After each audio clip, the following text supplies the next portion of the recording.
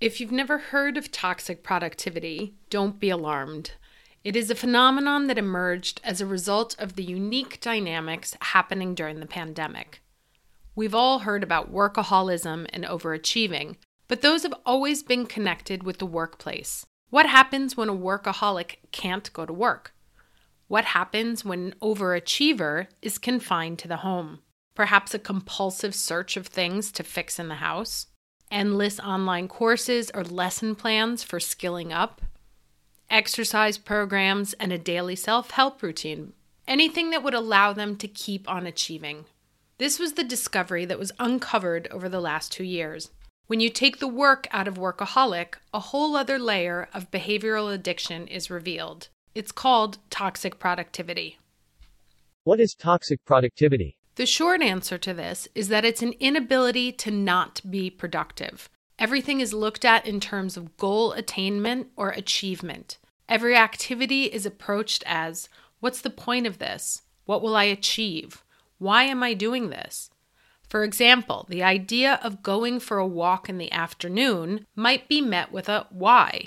A toxically productive person may ask questions of, where are we going? Who are we meeting? Until the person realizes, oh, hey, maybe I can get my steps in for the day. Only then the walk makes sense to them. There's no such thing as just taking a walk. There's also some evidence that productivity may be used as an emotional response, similar to the way one might smoke a cigarette when stressed or drink at the end of a bad day. Productivity helps calm and neutralize unwanted moods, thoughts, or emotions.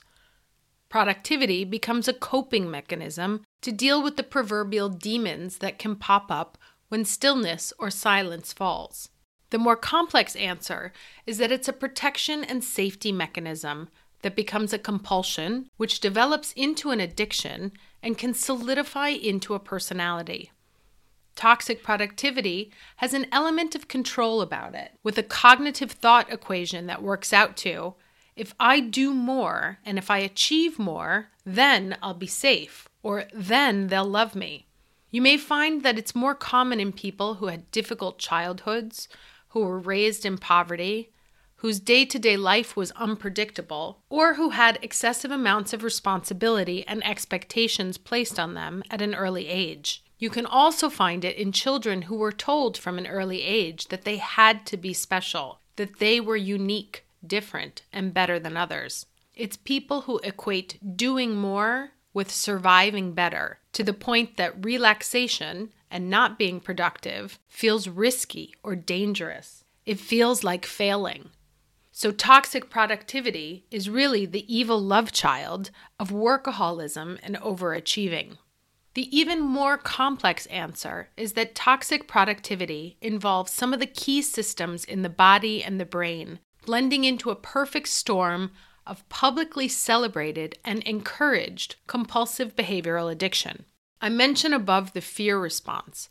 At some point in their lives, frequently during the foundational years, a toxically productive person will have experienced a situation of fear that led them to conclude that if they could just make enough money, keep busy, win at everything, show the world they're worthy, etc., then they would feel safe and loved. Therefore, achievement to their brains is fundamental to their basic human needs. If we add to this that every time we accomplish something, even small, our body gives us a little hit of dopamine. Dopamine is our feel-good neurotransmitter. You'll find dopamine system at the center of most addictive behaviors. Some people overeat to get that feeling of safety and the dopamine high. Some take illegal substances. Productivity involves similar mechanisms. To understand how dopamine works, Dr. Daniel Lieberman, professor and vice chair for clinical affairs in the Department of Psychiatry and Behavioral Sciences at George Washington University, said in a 2019 American Psychological Association podcast, quote, I think perhaps the broadest way to describe dopamine is that it's designed to maximize future resources. And we can see that working in ourselves when we're constantly focused on the future. I need more. I'm not satisfied. I'm not a good enough person.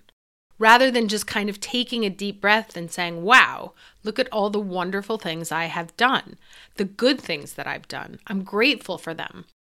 Dopamine doesn't want us to do that. It wants to keep us constantly on the run, end quote. So this is what constantly pushes us for more food, more sex, more drugs, more productivity. Dr. Lieberman continues, and I quote, "There are certain behaviors that cause dopamine release that can also get out of control. It can make us obsessed with our work and take us away from having a personal life.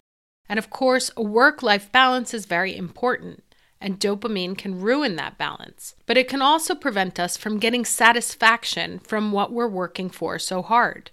It's never enough.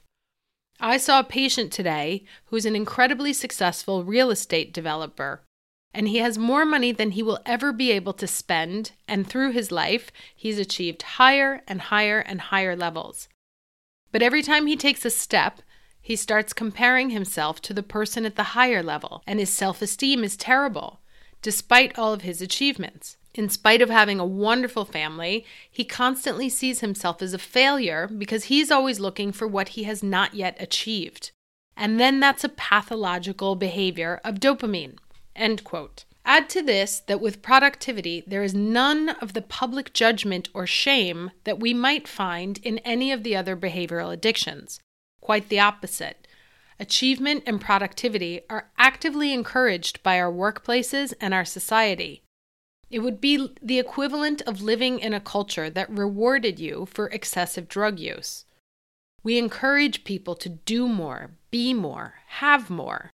This means that at no point, particularly to people who are sensitive to the addictive nature of productivity, does a toxically productive person believe that what they are doing is unhealthy.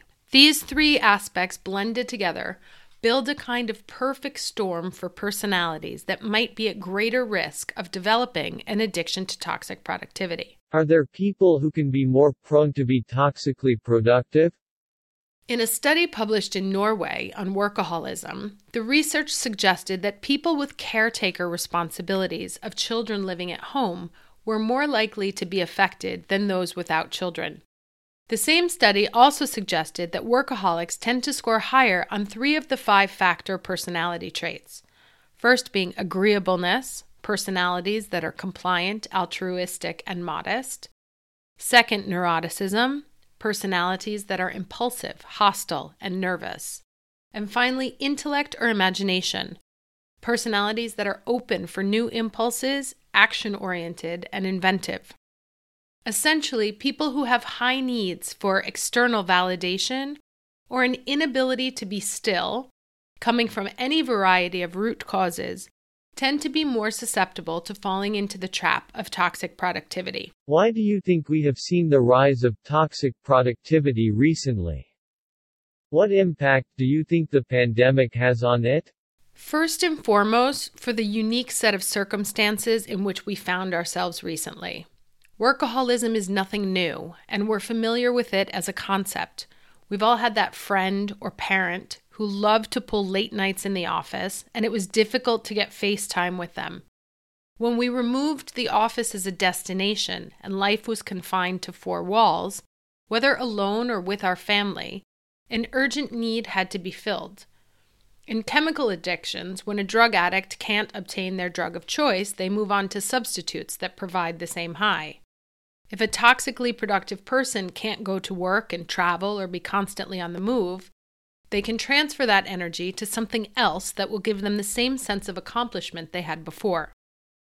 While some may be alarmed at the idea of productivity being referred to in the same context as an addiction, I'd like to bring up another passage from the same interview of Dr. Daniel Lieberman, and I quote, "Really, dopamine is the essence of addiction. There are different dopamine tracks in the brain, and depending on which one is particularly active, we can see different manifestations of this obsession with the future. So, for example, there is a track called Amos Olympic track, which we in the book call the desire pathway. And if you've got a very strong desire pathway, you're going to be at risk of becoming addicted to drugs. You're going to be constantly pursuing pleasure. That's where you're going to get your more. There's another pathway, though, that goes up to the frontal lobes. We call that the control pathway, as opposed to the desire pathway, which is more immediate gratification.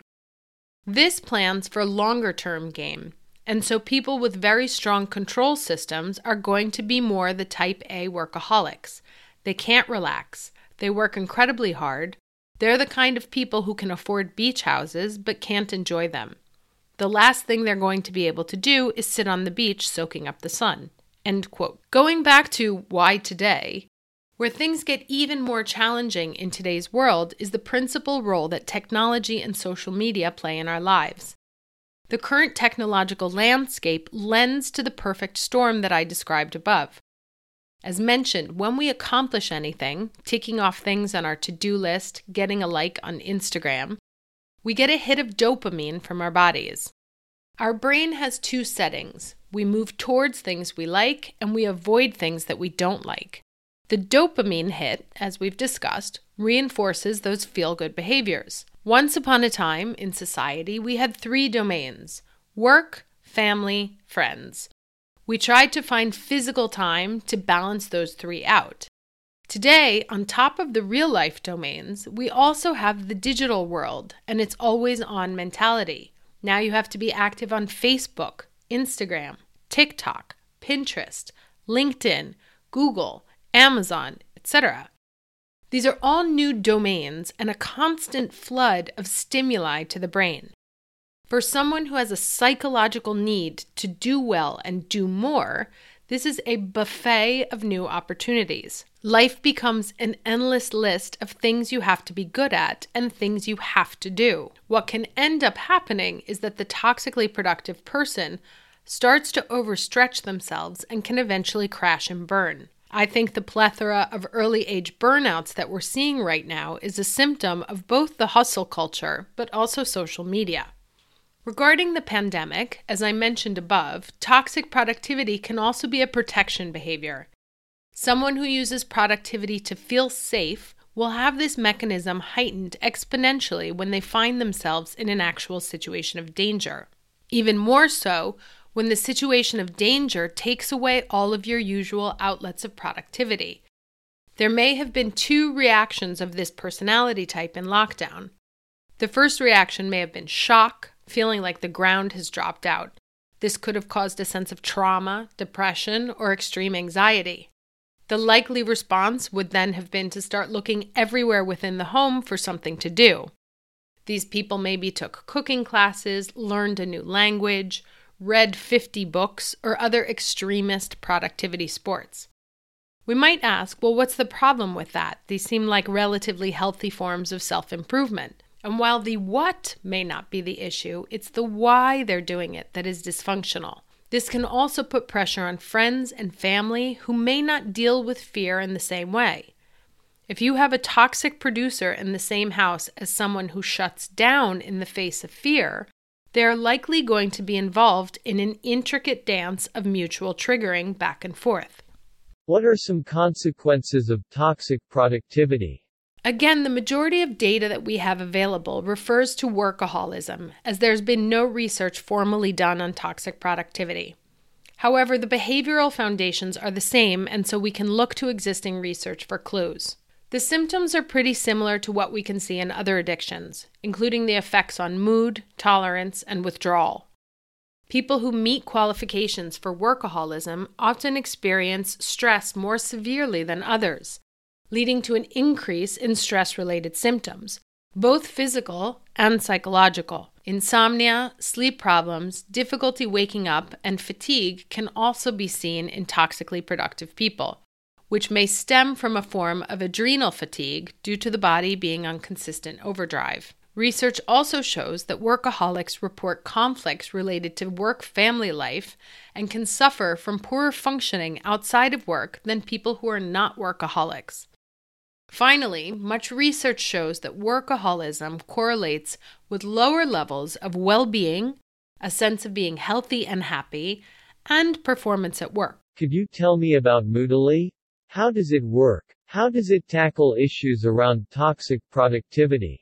Moodily is a tool to help you manage your mood in real time, using creative materials designed according to scientifically verified techniques. Moodily was born out of my personal experience. I am a recovering toxic producer and had a burnout episode in 2015, which left me with stress-related vision loss in one eye, which was the catalyst for Moodily. While I was studying stress in my postgraduate program in the neuroscience of mental health, I discovered so much incredible information about what our brain needs to manage stress, be productive, and feel good. Mood is at the core of our daily experience, how we see life, and the possibilities it holds for us. If we're stressed, everything we experience is colored by that mood. We may not realize it, but toxic productivity can keep our entire body in a constant state of stress. This is what makes it so hard to relax. The sensation of stress becomes our go-to state. This not only has devastating effects on our body, but what's not commonly known is that while we're stressed, we perform worse. We make more mistakes, our problem-solving skills are impaired, and our interpersonal abilities are challenged. The irony is that being in a heightened state of stress from toxic productivity can actually make us less productive. The issue is that it's very hard to know how to relax if you're not used to it, and not all the relaxation tools on the market are welcome to the general public. In my research on stress, I uncovered a scientific technique called mood induction that uses creative materials to help people shift their moods on demand. It's been used in clinical research for over 50 years. Science has never been able to bring mood induction to market because they're scientists and researchers. Mood induction requires experience and excellence in creative development and production to make it happen. My combination of experiences made me uniquely qualified to see the opportunity to improve people's lives at work by bringing mood induction into the workplace. Thanks to the way our brain works, engaging with these materials over time can help improve our ability to emotionally self-regulate, which can contribute to an increased sense of well-being and improved performance. What tips would you give to help avoid toxic productivity? The key word is balance. The body was not designed to stay in any one state for too long. It needs balance. If we don't give the body balance, it will adjust itself, and this can have long-term effects. There is some scientific literature that suggests that in select cases, the body may induce a state of depression as an attempt to balance out the anxiety. So it's important to begin to read signals of when we're spiraling out and take steps to balance those. I forced myself throughout the day to walk away from the computer and go for a walk, take a shower, take a nap, jump on the trampoline, just do anything that doesn't need or have to be done. The important thing is to create a different relationship and mental association with relaxation or objective-free activities. The person may feel fear, guilt, or even shame for not doing something productive. The most healthy option is to get professional help to understand what motor is driving the behavior. However, that may not be the preferred option, so we look at some short-term hacks that can potentially lead to a knock-on effect. First, we make a list of all the things that we'd like to do in our life, if time, money, distance, or COVID wasn't an issue. Maybe travel to Thailand, swim in the Mediterranean, roller skate in the mountains, bake bread in Italy, whatever. This helps the person dig into their personal pleasure trove. A lot of times we don't relax because we don't know what to do. When we have a list of things that we love, we have some starting points. Then we schedule a time to just touch these things. Maybe we watch a video on YouTube about grandmothers baking bread in Italy. Maybe we find a recipe we'd like to try. Maybe we look into cooking classes in Tuscany. What the process of just being around the idea does is increase the amount of energy that we focus on things we like. Not things that we have to do, things we like to do. Frequently, toxically productive people are so focused on what they have to do that they've completely forgotten what they like to do. Investing energy in that discovery will start to awaken an internal voice that reminds us, hey, you remember me? What tips would you give to protect our mental health against toxic productivity? As I mentioned above, since our need for toxic productivity is connected to something deeper, It's important to understand why we do what we do. Why do we think we don't deserve time off? Why do we think that the world will stop if we're not busy? What are we afraid of when there isn't constant noise all the time? Why does this define us? Rarely do toxically productive people see it as an issue. The culture we live in loves toxically productive employees. You know, you can call them at any hour of the day and they will respond. This makes it very hard for them to make changes because the behavior is celebrated. So some work needs to be done on a cultural level, stopping glorifying the unbridled pursuit of success and celebrating the value of a balanced, healthy life. We must also be very clear on the type of life we want to live and be willing to put the boundaries in place to defend that. No one likes to hear the word no. Not our bosses, not our families, not our friends, not our institutions. But sometimes no is the one word you need to say to protect your well-being. We must understand that our well-being, mental and physical, is first and foremost in our job.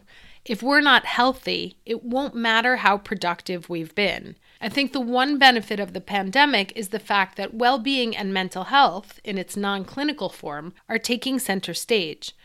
People are starting to be aware of the fact that there's an issue and it demands change. Realizing that there is a problem is the absolute first necessary step to solving it. So I'm very optimistic for the future. If you're dealing with someone who has this behavior, any attempt to change them will be met with pure resistance.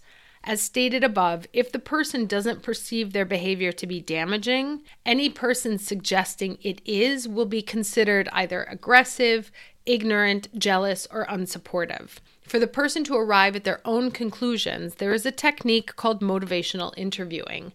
This process digs into the whys behind the behavior. The intention is to bring the toxically productive person to their own realization that the behavior is extreme and that there is room for more healthy options. On a more clinical side, cognitive behavioral therapy is the gold star in dealing with behavioral addictions. The most common thought patterns we can see in a toxically productive person are, I must finish this myself as no one else does it right. If I'm not working, then I'm lazy. I can't take a break. Things will fall apart. I would take a break if I could, but there's just too much to be done. Interestingly, in recent years, science has been rewriting its position on workaholism by making engagement a key modifier, meaning that if you work a lot and don't enjoy it, then it's bad. But if you do work a lot and do enjoy it, then it's not so bad. Now, this may actually be one of the roots of where the encouragement and the hustle culture is born. Yet, as someone who can speak for personal experience, I loved my job and had no problem putting in 16 to 18-hour days. That didn't keep me out of the hospital, though. This is one of the things we seem to forget when we discuss burnout. It's not only a psychological occurrence. There are physical health problems that develop in your body, whether you love your job or not. So while psychologists may like to make a distinction between unenjoyed workaholism and engaged workaholism, your body doesn't necessarily care. Very much in the same way that drinking 2 bottles of wine because you're depressed will bring about the same hangover symptoms that drinking 2 bottles of wine to celebrate will.